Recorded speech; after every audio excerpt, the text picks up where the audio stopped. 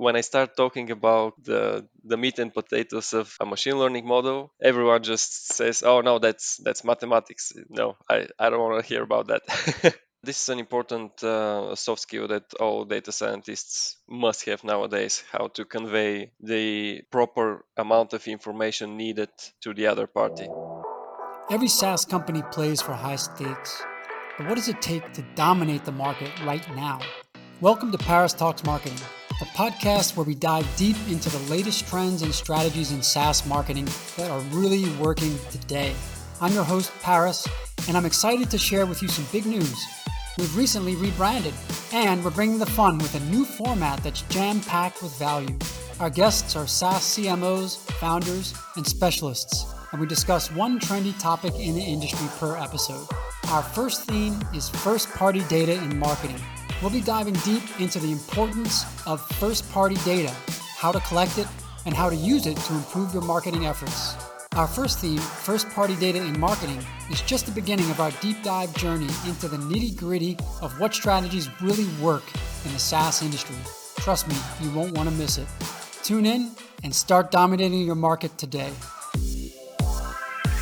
Hi everybody, welcome to Paris Talks Marketing, and today we're doing something a little different. I am going to be interviewing our data scientist, Nikolay Stefanov. And Nikolay has been our chief data scientist at Hop Online for about a year and a half, working on various data science projects and primarily trying to crack predictive lifetime value using machine learning models. And he's here to tell us all about that. So Nikki, welcome to the show. Thanks for having me, Paris. Now that you're in a marketing agency, tell me, what is it like to be a data scientist sitting inside of a marketing agency? How has that transition been for you?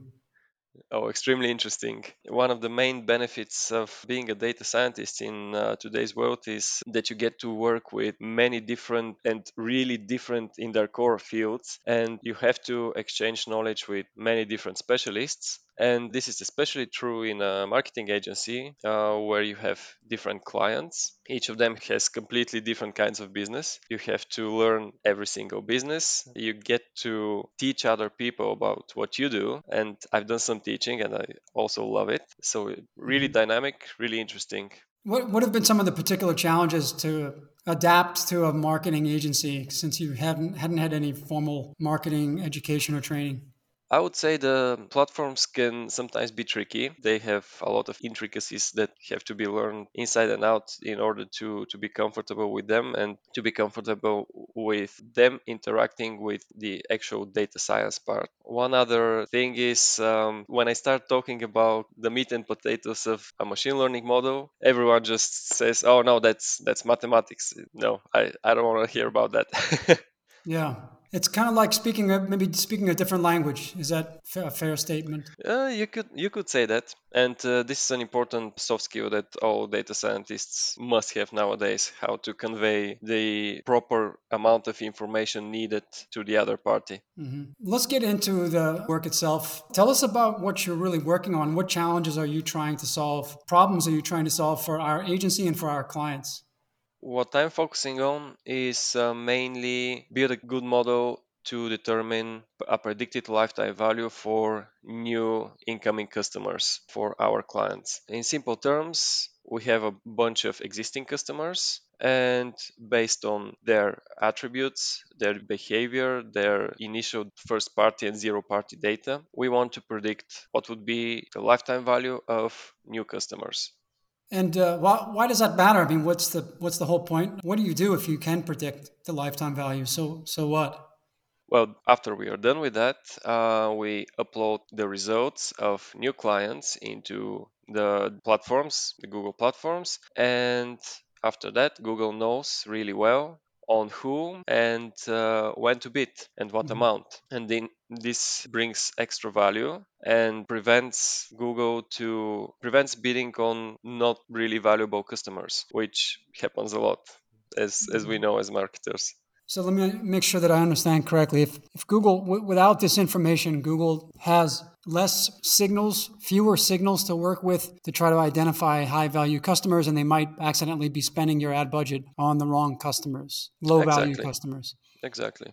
And what about if I'm a like an e-commerce company and there's a customer who might have a high value today but a low value lifetime versus someone who might spend a lot on the first purchase but then has a no repeat purchase propensity, so a lower lifetime value. Would this algorithm prioritize the person who's going to bring me less money today but more money over the next 3 years?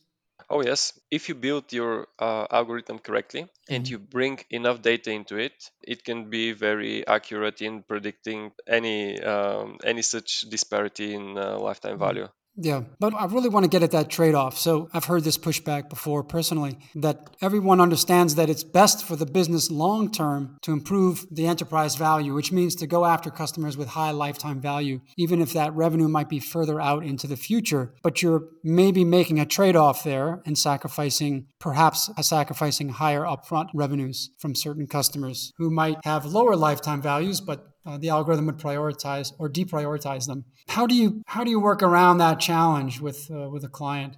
Well, first of all, the client has to be on board and they have to want what you mentioned, this Mhm. stable, long term, higher profits. If the client is really set on just short term, really one time purchase clients, they may want something else from the machine learning algorithm or from their Google Ads strategy. They might want to go for a really aggressive and for an aggressive strategy that relies on volume of customers instead of higher value. Mhm. But of course, a stable longer term value is preferred for most businesses. Yeah, I think this is a really fundamental, extremely important point that I want to bring up here, which is that not all businesses necessarily want to maximize enterprise value as a first priority because different businesses have different objectives at different points in their life cycle. If I'm a startup business and I really need to get traction, I might prioritize revenue today over revenue tomorrow, even if revenue today is less than revenue tomorrow. If I'm a business that has an investor who wants to prove that the business has a certain value that is connected with enterprise value, and that investor is looking at that value creation as defined by lifetime value of new customers acquired, projected lifetime value or predicted, which is what we're working on. Well, then that business's top priority is to create enterprise value. And then a solution like predicted lifetime value should be the top priority. And that business should be willing to sacrifice a little bit more revenue today for a lot more revenue over the next 2, 3, 4, 5 years. So prioritizing lifetime value over immediate in month revenue. And whether that's e-commerce, where you might try to get someone in with a first purchase, with a low margin first purchase, and then capture them for a high lifetime value with some kind of repeat or recurring or subscription based activity, or for a SaaS business where you might pay a lot to acquire them and you might not have a payback period for 6 or 8 or even 12 months. But if you know that that's a 5 year, 5+ year customer, you know you're going to recoup that. And the lifetime value or the LTV to CAC ratio is still very, very high. And so I think that that's one precondition for this type of work is to find those clients and those businesses who are in that state of their business life cycle where they prioritize enterprise value creation over immediate revenue. So I wanted to get that out there because I think that provides the context that this solution of predicting lifetime value isn't necessarily the best solution for every business. It is by no means the end all be all of all marketing, right? In our field, no one is losing their job to AIs and so on, like the buzz is nowadays. It's an extra tool to help everything else that has only already been established as successful. The marketing after subscription, the email marketing, the effective targeting, effective campaigns, these are still really, really important. Mhm. That they're not going That's a good anywhere. point. That's a good point, Nikki. If you acquire a customer and you can predict their lifetime value, that doesn't mean that you can forget about serving that customer Yeah, because of then course. you'll screw up the whole thing. I mean, then eventually your lifetime value is going to start to drop. So you Yeah, still have to deliver a great service for that new absolutely. customer in order to fulfill or realize the lifetime value that you've predicted. And let's look at this from Google's perspective. Google is supporting us and our agency very, very strongly in this whole initiative. Why do you think that is? Ah, well, because they get something from it. They get an enhanced information about their customers. This just an extra layer of data they get on every person with a Google account, right? That Mhm. gets to register on any Yeah. platform. So is it really about Google's hunger for data that it doesn't have? Not only, of course. I'm sure they really want to expand and just make their ad services better. If they are, more people will be using them, right? Yeah. I think this is really connected with the inevitable demise of third party cookies.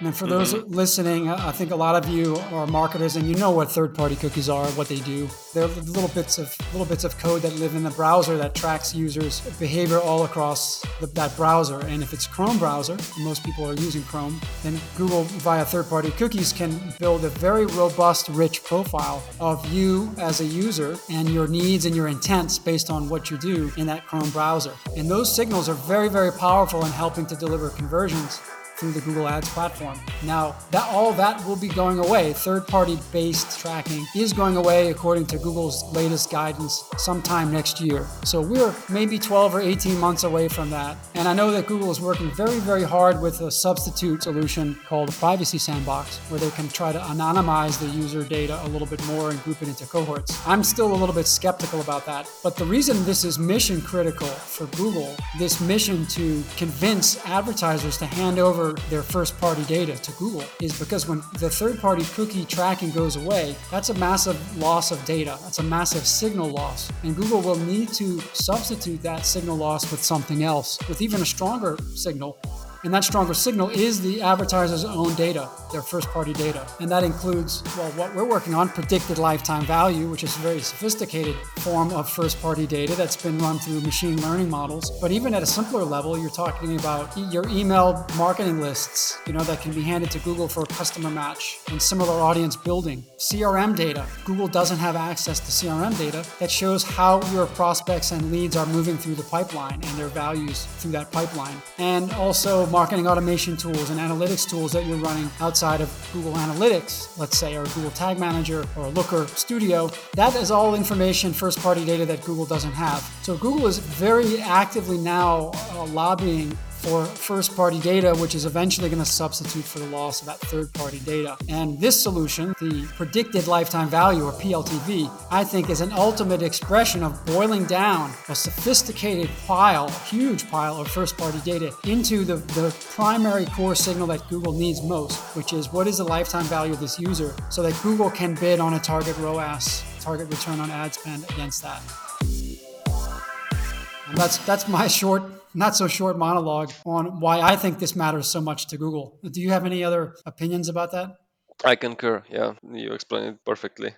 Yeah. So we've been, now let's look at it from our side. I mean, I want to understand more about your work and what does it take to actually build this machine learning model? Can you walk us through the steps? What are the preconditions that need to be in place with first party data? And then once you have what you need, how does the machine learning part even work? Okay, so first of all, a client must have a decent amount of data stored in a decent database, right? Can I stop you? What is decent amount?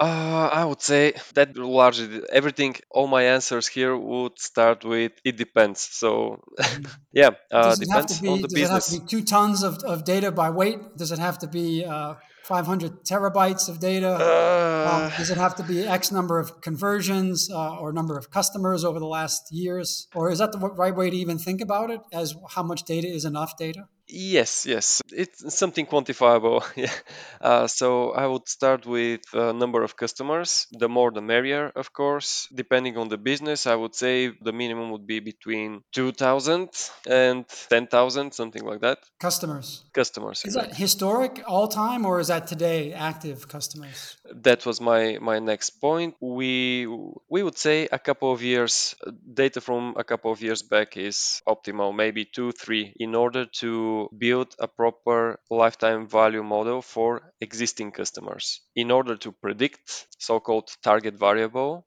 with a machine learning model, we need to have this target variable established for all customers, which would be the base to teach the machine learning model. Hmm. How dependent is this lifetime value on the behavior and the data of the Hmm. users? Okay, so the key precondition or prerequisite for even getting started is to establish the lifetime value of the current customer base, correct? Yes, and also have a clean database, a database with nice data quality.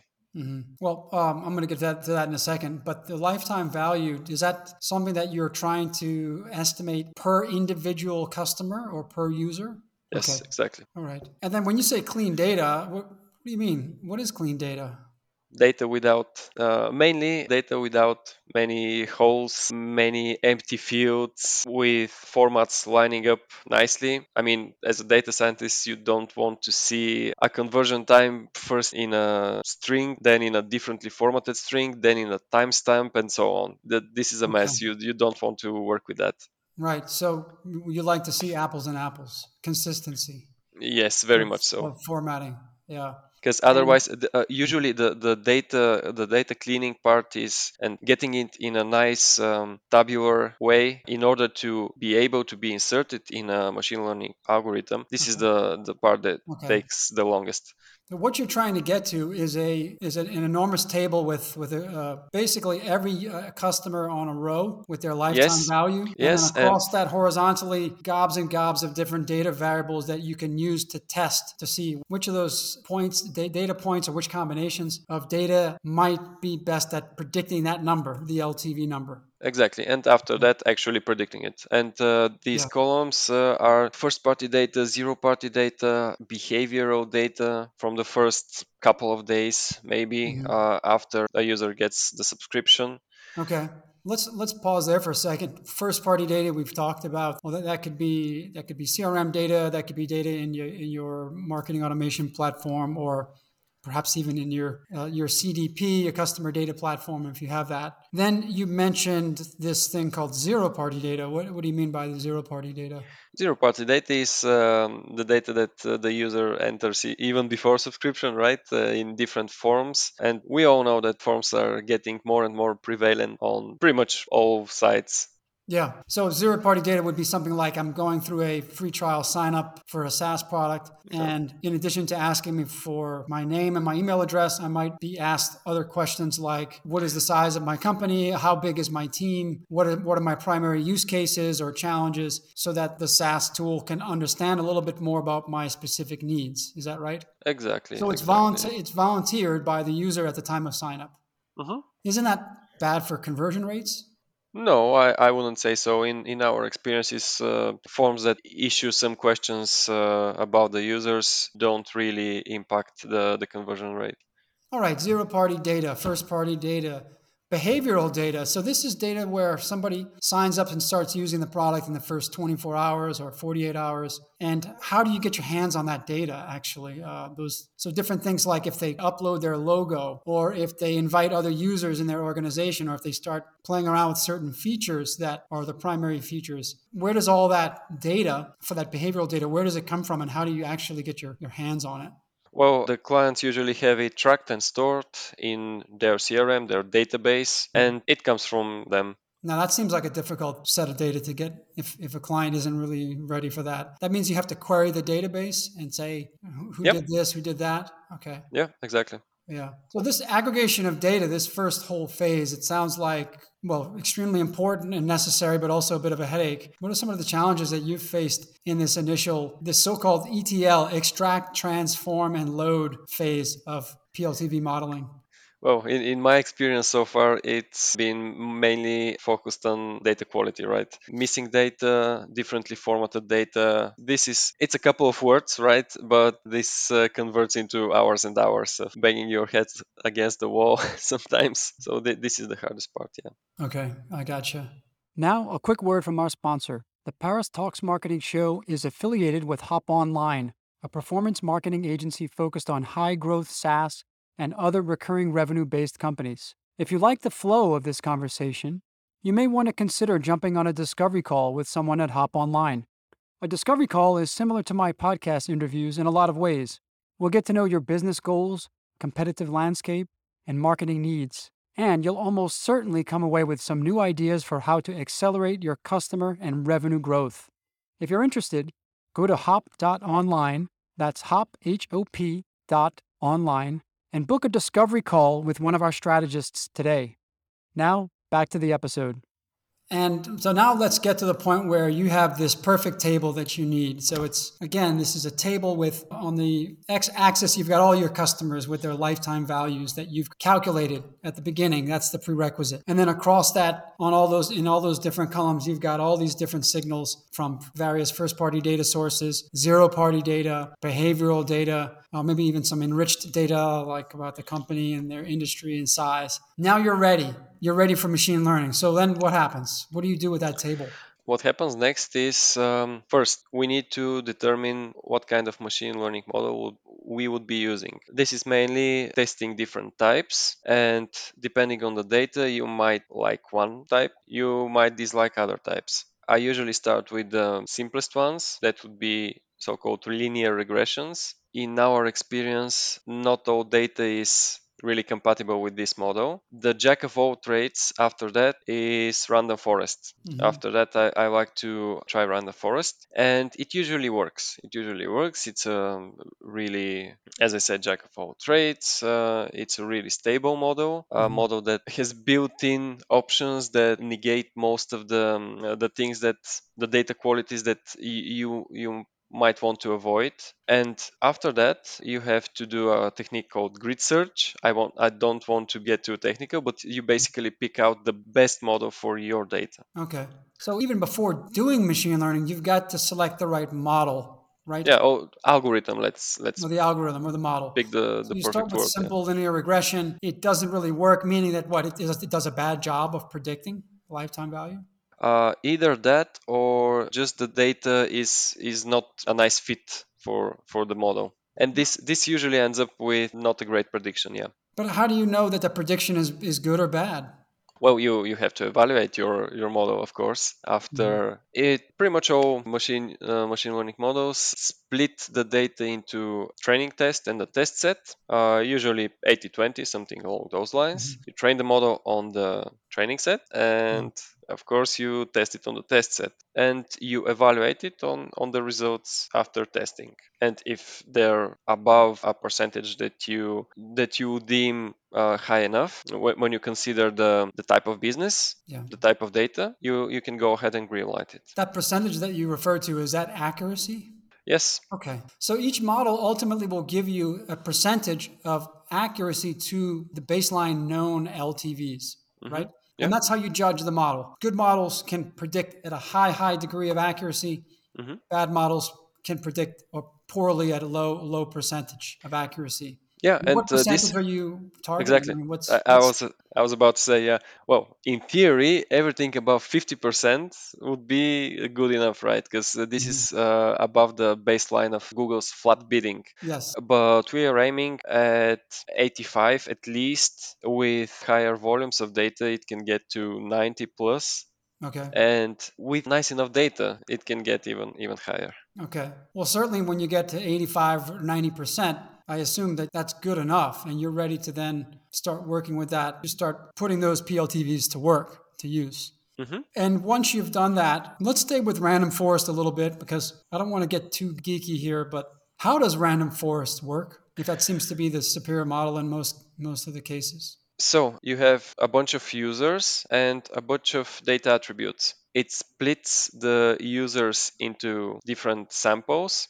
You take one sample and you take one sample from the attributes. Then you build a so-called decision tree, which is basically a bunch of conditions. Mhm. You have a first condition that splits the users into two groups. Then you have two conditions that split them into further four groups. And in the end, you have them split into buckets. But this is Okay. for one sample from all users and a couple of attributes. Okay, it's a random sample. So the model is trying to randomize the data so that there's no bias in the data to strip out the bias. And it's, Yes, the core logic is a decision tree logic, hence yes, the forest of the random forest. So an example might be I'm initially going to split all of the users in the sample between the US and non US users.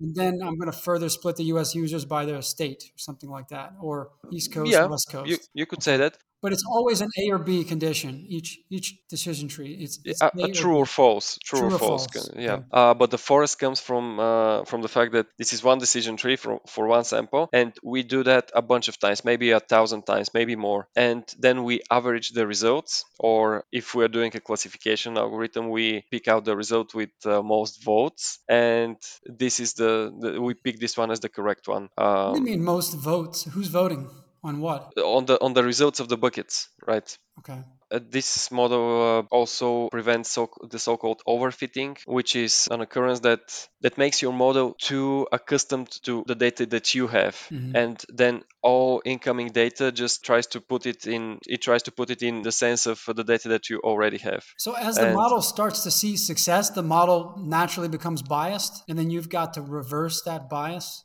Is that what overfitting means? more or less, yeah, in very simple terms. Okay. So you have to counteract against overfitting. And ultimately you talk about these buckets. Now these buckets these are different lifetime values, predicted lifetime values, one in each bucket.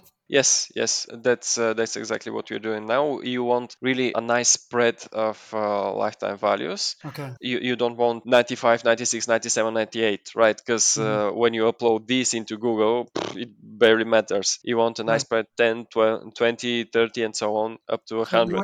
you want a wide range, don't you, from high to low? Yes, yes. Okay. In order for Lots of everything values. to make sense and to have any tangible Yeah. result in the end. And is one of those buckets a zero value user, like completely worthless? It might be, or Okay. close to zero. Yeah. So that's certainly wasted ad spend, right? Oh yeah. In the Google Ads context. All right. So how many buckets do you eventually wind up with? Oh, that depends entirely on the model and how complex you've made it. Mhm. You can make it on with three splitting branches, and then it would have, let's say, eight, because two to the power of three. Okay. You can make it really complex with 32, let's say, or something in between. At some point, you want to assess the accuracy, and at some point, it doesn't get any more accurate, and Okay. you can stop there safely. Okay. Gotcha. So when the incremental exponential growth in these buckets doesn't deliver the incremental accuracy, you know you've got enough buckets and you can stop. And then what do you have? You've got, say, 32 or 64 different buckets, each with unique lifetime values. And in each of those lifetime values represent a very specific, unique set of data corresponding to that bucket, right? Yes. Okay. And It's so what's data that? that Mhm. has been sieved through the different conditions of the decision tree, so it's basically different for every bucket. Okay. So if I then take that, if I imagine that there's a new user who comes in and signs up, and there's certain data that we capture through zero party data, there's certain first party data that we can get. There's behavioral data in the first 1, 2, 3 days. And all that data looks like exactly like all the data that is aligned with bucket number 5, let's say. Mm-hmm. And bucket number 5 has a predicted lifetime value of 1,500. Mm-hmm. Then does that mean that that new user is going to get assigned pLTV score of 1,500 because they look exactly like bucket number 5? So they Yeah, get placed in bucket number 5?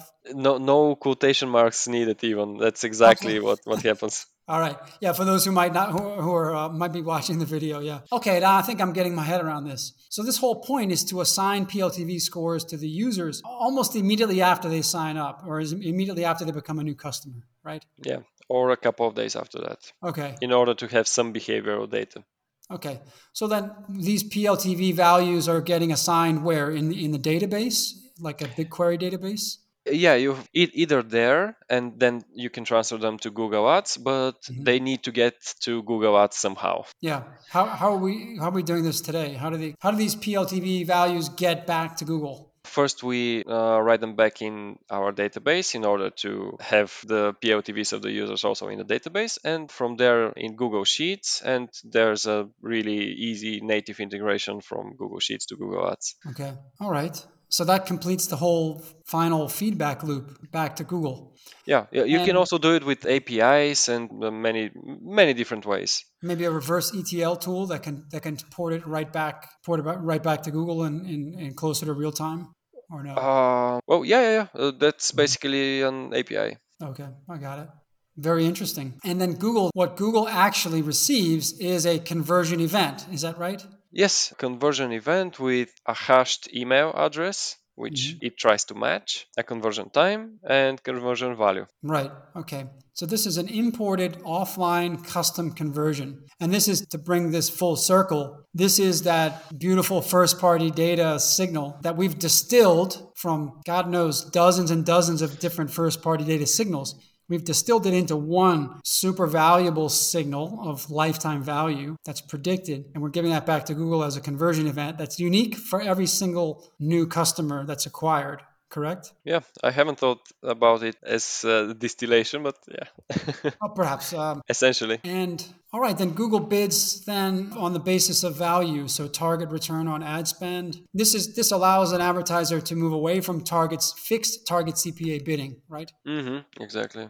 Okay. So if I have one pLTV that comes in at 100 and I have a rule set that I need a 3-to-1 LTV to CAC ratio, I can only acquire up to $33 to acquire that $100 user, right? Yeah, more or But if less, another more or user less. comes in with $1,000 pLTV, then I can tell Google Ads that we can spend up to $333 to acquire that user, right?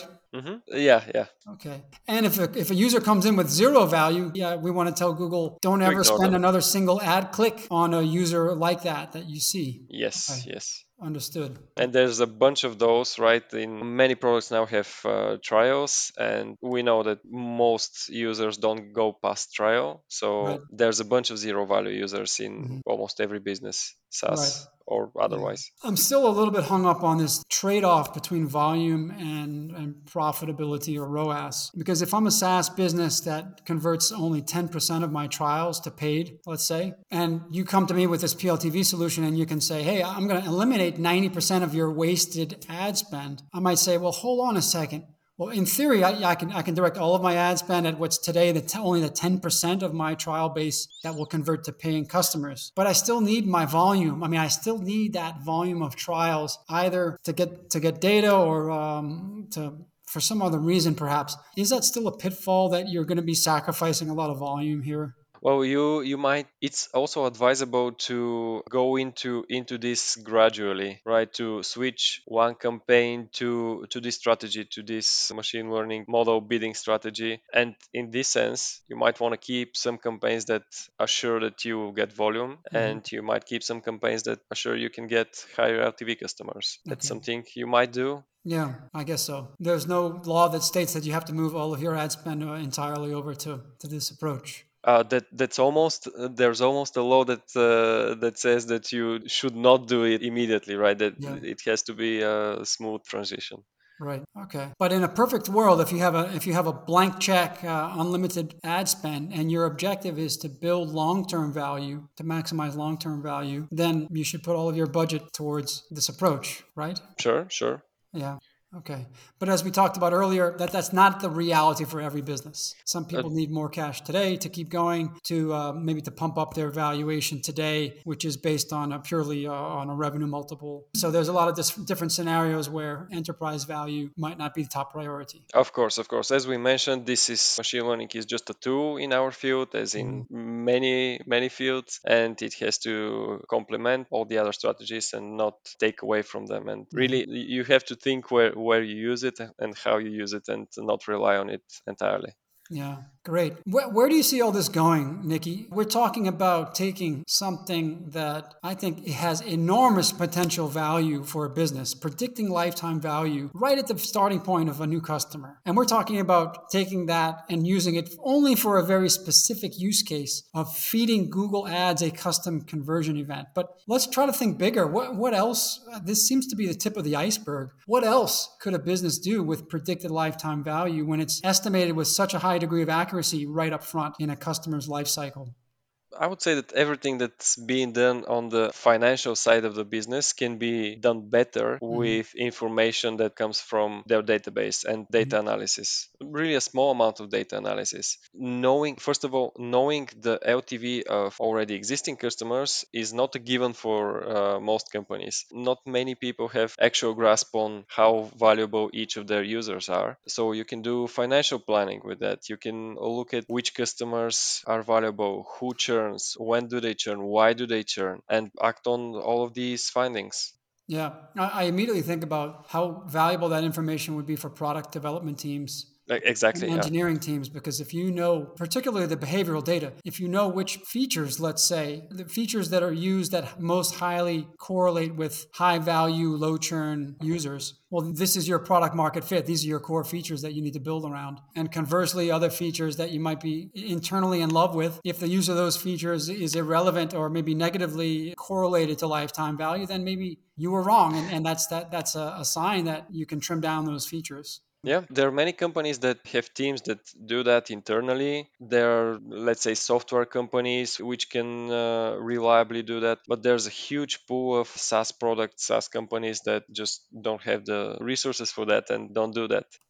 Great. All right. Well, Niki, I think we can start to wrap up now. This has been fascinating and almost certainly the deepest that we've ever gotten into on this show into machine learning and data science. So I think it's been fascinating for me. I hope for some of our listeners, this has shed some light on I think what's ultimately going to be an inevitable marriage of data science and marketing as this new world, the post third-party cookie world, starts to come closer and closer. And I hope that all you marketers out there listening can appreciate that there are really important roles for data scientists now inside of agencies. And this is something that I think agencies and also brands and SaaS companies need to be thinking about very deeply, that the work of data scientists isn't necessarily constricted to finance or to accounting or to product, but also now to marketing. So we'll be reporting back with results from our pLTV testing as it's coming in. I really hope that was helpful for everyone listening, and it was really fun for me. So thank you very much, Paris. Thanks for being on, Niki. Another great episode in the books. Hope you enjoyed it. If you want to get notified when future episodes drop, be sure to subscribe to Paris Talks Marketing on your favorite podcast player. And to learn more about our growth marketing agency, visit hop.online. That's hop, H-O-P.online. Have a great day.